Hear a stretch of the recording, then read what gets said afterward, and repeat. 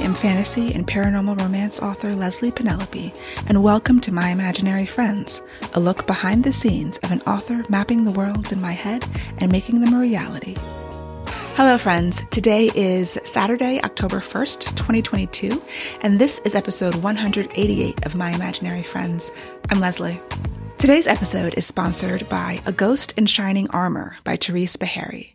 In this spellbinding romantic comedy set in Cape Town, South Africa, a woman with a supernatural talent is haunted by a persistent spirit.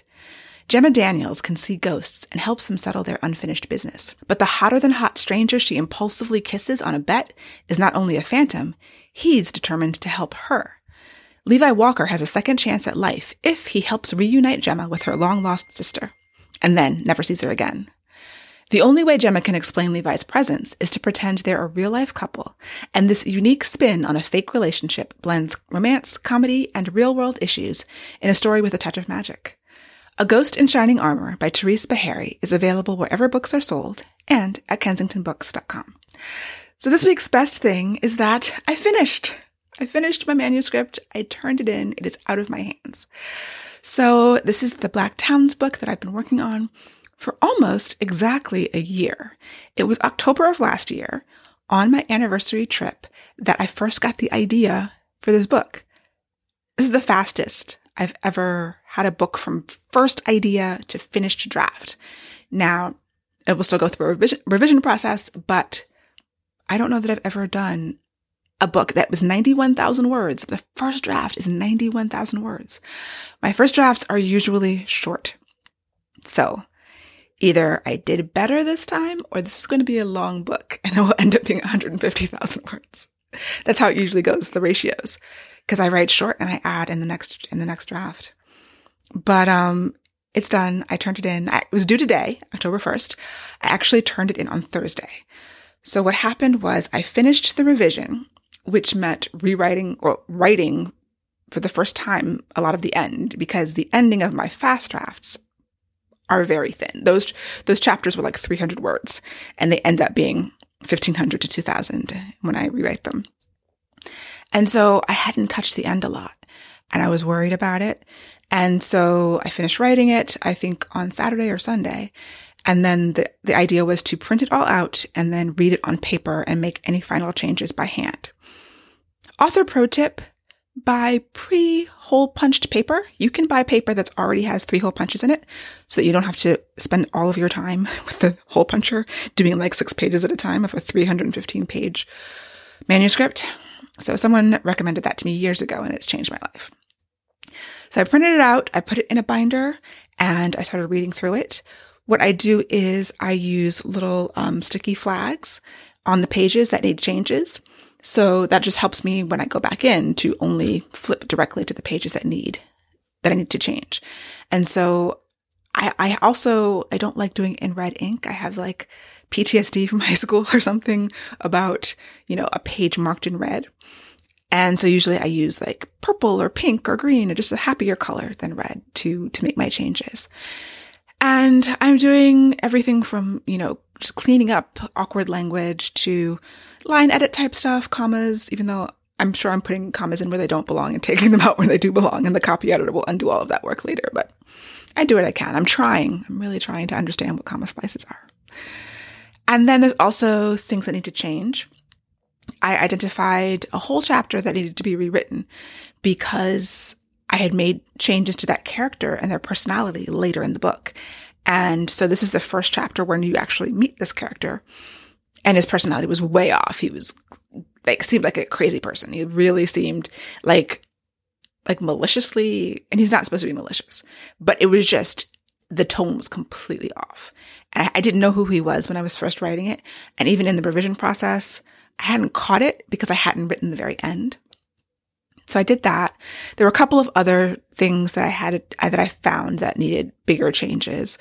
I also was reading through it with a list of things I already knew that I needed to add back in. Again, I'd gotten to the end and made some discoveries and then had to figure out, okay, where do I seed this information earlier? Where do I mention it earlier so that the end is not the first time you're hearing about this thing? And that was part of this process. And so I split it up. I did 100 pages a day of reading, which was taking me hours. I mean, I was doing about, I can't remember now, but I would spend 4 hours maybe to get through 100 pages. And this is like deep, close reading and thinking about the words and the word choices and just the whole story, like having this macro idea of the story and making sure that everything was going together. And then also the micro, the sentences, the clarity of the words. Do I need to reword things? And that's why it was taking so long. And so I got through the read through in 3 days. And then I spent Wednesday and part of Thursday typing in the changes. And then Thursday was formatting.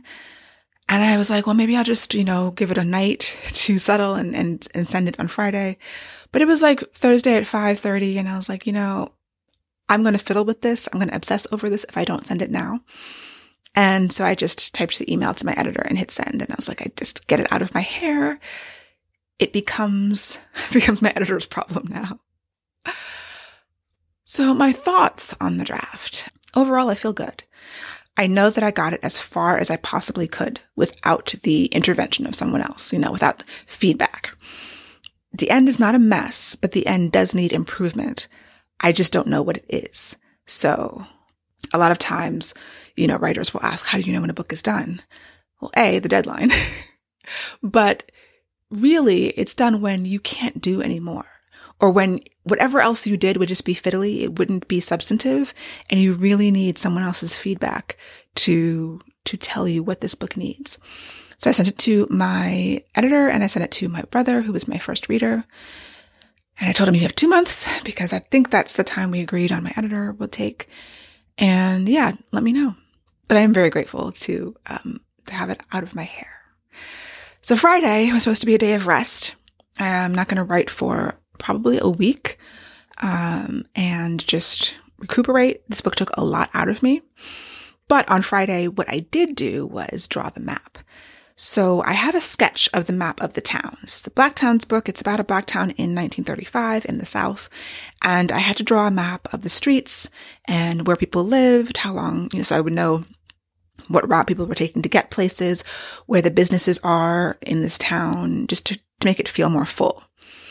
And I wanted to do a visual representation of it because I do want to have a map in this book. I want to hire a map maker, illustrator to draw a map. I haven't told my editor yet this, but even if they don't want to pay for that, I'm fine paying for this myself because it's something that I really want. But I didn't think my little sketch was going to hack it. And I've been looking for some kind of map making software. I did draw the original map in Ersinger Chronicles myself in Photoshop. So the one that's in the hardcover version and the self-published versions are my artwork, as it were. But I was never really satisfied with that. So then I hired a real illustrator to do the maps that are in the paperbacks, the trade paperback versions. And I just love her work. I wanted to be able to give an illustrator something more to work with. And I looked at map making software like Incarnate, which I played around with very briefly on the free trial, and I didn't quite understand it at all.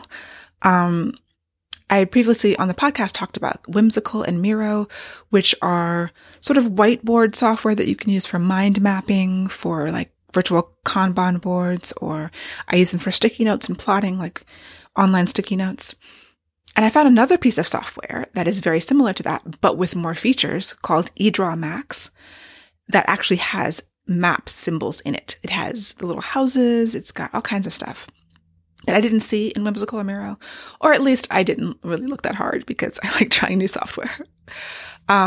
So yeah, eDraw Max, I built the map in that software. It's both online and something that you can download, and it is primarily paid. There is a free trial, so it's kind of expensive, but I wanted to see what it was like. And yeah, it's not a great map, but it's good enough that I can give it to someone else and then they can draw a pretty version of it.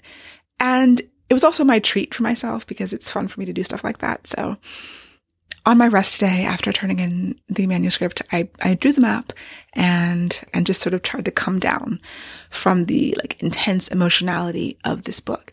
It's a very emotional book. There are scenes that made me cry in my read through, which means those scenes I think are doing their job. Like if I cry, I think I'm doing what I'm supposed to be doing. At the end, Ends are tricky.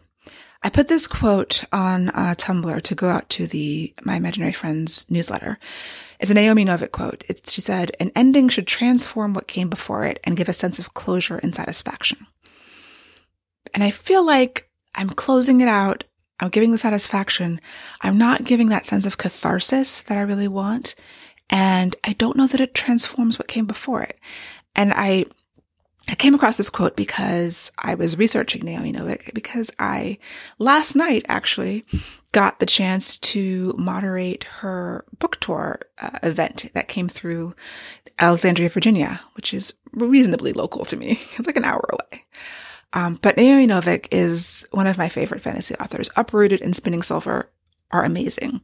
And so she's on tour for the third book in her Scholomance trilogy, which is The Golden Enclaves. So I was asked to moderate the event, just to be her conversation partner for it. And I was completely blown away. I was like, I get to meet Naomi Novik. I've never met her before. And try not to fangirl all over her. But I hadn't read this trilogy. So fortunately, I had a month to go through it, because at this point in my life, like, planning to read a trilogy is just not something, even for one of my favorite authors. And it's YA, and I'm not in a YA period. But it was amazing. I loved it. I read the first two books.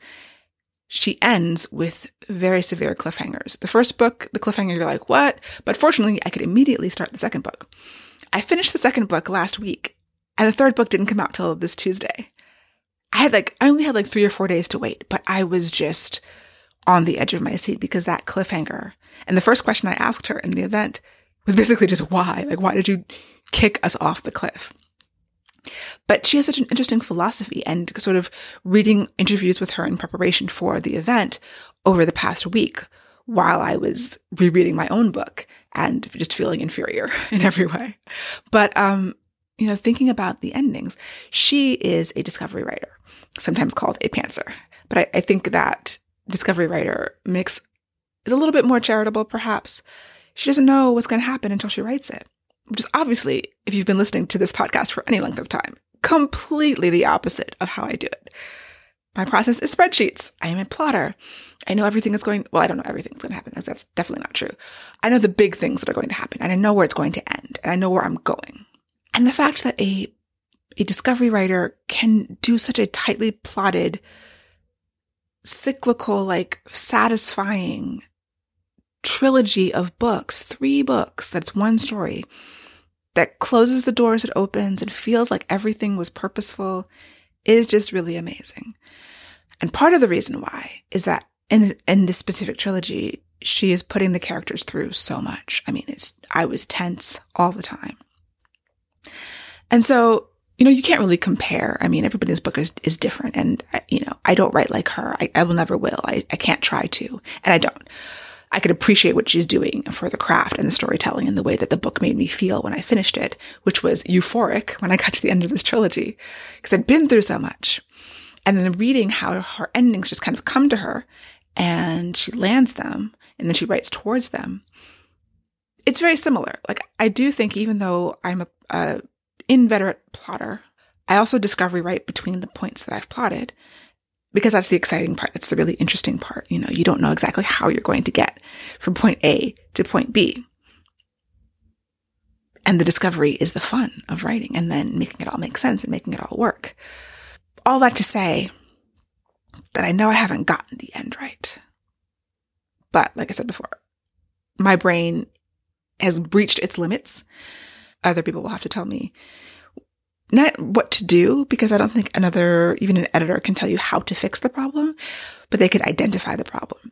And readers can identify the problem. I wasn't sure. And in their articulation of that, it will give me the idea, or it will spark what I will need to fix the problem. And I'm really looking forward to that, because I think this could be a really great book. I love 75% of it. And I like the other 25% a lot. And when I get the 25% to where I love it, I'll be gold. I talked about TikTok and the class that I was doing and being on TikTok last week. This week I just posted a little bit. The idea is to post every day while you're growing and to build your following. And, I couldn't do that every day. I didn't want to be on TikTok every day. And also, being on TikTok so much, holding the phone sort of flared up some of my nerve issues, my ulnar nerve. My hand started going numb again. So I realized I haven't been taking care of myself the way I'm supposed to. I've been holding the phone in front of my face and flaring up some stuff that I had under control. So yeah, back to being really careful. So I hooked up a Bluetooth keyboard to my old phone, my TikTok phone, because I have a special phone just for TikTok. And I tried hooking up a mouse. Well, actually, it's this Bluetooth keyboard that comes with a trackpad that I was going to send back, but I'm glad I didn't because it's actually useful for this.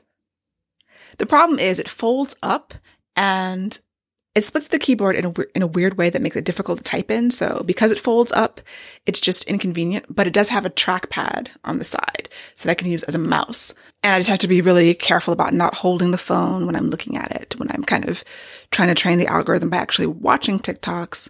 I do have a tripod so I don't hold it when I'm recording. The other thing that is sort of downed my enthusiasm a little bit, other than my hand going numb, was the content that TikTok likes from me is not necessarily the content I want to make. So I have, a couple of my just off the cuff early videos kind of blew up and had like 10,000 views. And there were things I really wanted to talk about. One is just randomly about black hair and fantasy, and the other one is about the default. And the idea of the white default in fiction is, like I put in the post, it's one of my soapbox things. Like, so many people read a character, and unless they are described as otherwise, they are assumed to be white. And, in different ways, some successful, some not, probably I've been trying to combat the idea that the default of any character is white. And I've learned a lot actually from the comments of that. I learned about aphantasia, which is some people's brains are just different. And so they don't visualize what they read. Like, I think the majority of people do. So if you're reading about, a castle, a building, a car, you're seeing something like that in your mind. Like a movie plays in your mind with that. People with aphantasia do not visualize what they read. They read the words and that's it. And I had heard about it a while ago, and I got a lot of feedback from people in the comments who have aphantasia. And I did another little post on that. I also learned that a lot of people just imagine themselves as the main character. Whatever the character, no matter how they're described, no matter what race they are, they're seeing themselves, which is also fascinating to me, and wonderful. Some people just assume that the race of the author is going to be the race of the character, which I think I kind of do also. But yeah, it's just so many the feedback. It was actually really cool. And in my viewing of TikTok, especially Black book talk, but also just regular sort of people of color book talk, which I think the algorithm is just showing me all of that because those are the people who are following me for various reasons. I'm seeing a lot of just talk about diversity in books, which is great. Like, I'm a big proponent of diversity in books, but I do not want my brand to be diversity in books. Like, I'm happy for my brand to be Black fantasy, but I'm just not the kind of person who's going to go on a screed about some author who's been accused of being racist in their fiction. I saw a lot of that. I'm a Gen Xer and I'm not easily offended. And so my threshold for what is racist is much higher than I think a lot of people's and a lot of book talks. So there was some controversy recently that I saw people talking about, and I was like, okay, what? That's racist? Really? Like, since when? And I just fundamentally disagree with some of the claims that are racist. Like, yeah, probably not a good idea to do some of this stuff, but going from, okay, there's some problematic content in this book to the author is a racist. I'm not here for that. Like, I don't get it. I have just a different threshold. And so I don't want my TikTok, my brand to be that. That's not what I'm here to do. And that's not what I'm going to do. And so I felt like, I don't know how the algorithm works, but I feel like, if you're talking about diversity and fiction on Book Talk, it wants you to be talking about this. It's going to reward you for this content. You're going to get lots of views and pushed out to more people if you're doing what it wants. And I think that what it wants is not super productive. I think talking about diversity in fiction is productive, but there is a sort of a negative undercurrent of outrage and like taking it too far that makes me uncomfortable and I don't want to participate in it. And the thing is, I know if I did, those videos would get pushed out really hard. And so it's like, oh, you're trying to, the whole purpose of TikTok is for marketing and to try to get more followers and in essence, play the game. But very rarely am I willing and or able to play the game in that way. In the same way that Twitter can often be toxic in the fact you can't have nuanced discussions, even in 280 characters, even in longer threads. And it promotes the most like outrageous and outraged content. TikTok does much the same thing. And that really bothers me. And that has cooled my enthusiasm. So I know I have to do it on my own terms, which means just taking the growth slowly. Anyway, those are my thoughts. So goals. I don't have any goals for the coming week. I'm going to rest. I'm not going to write. Or maybe I will. Maybe I'll go back to 750words.com, which is sort of, I haven't been on in a really long time, probably all year. It's a website. I'm grandfathered in, but it's paid now. But you're supposed to write 750 words a day, just a stream of consciousness, just to keep the juices flowing. And I would love to be writing some short stories at some point. I'm diving back into Beastly Kingdom as soon as my break is over. And I think I might not have to push it back.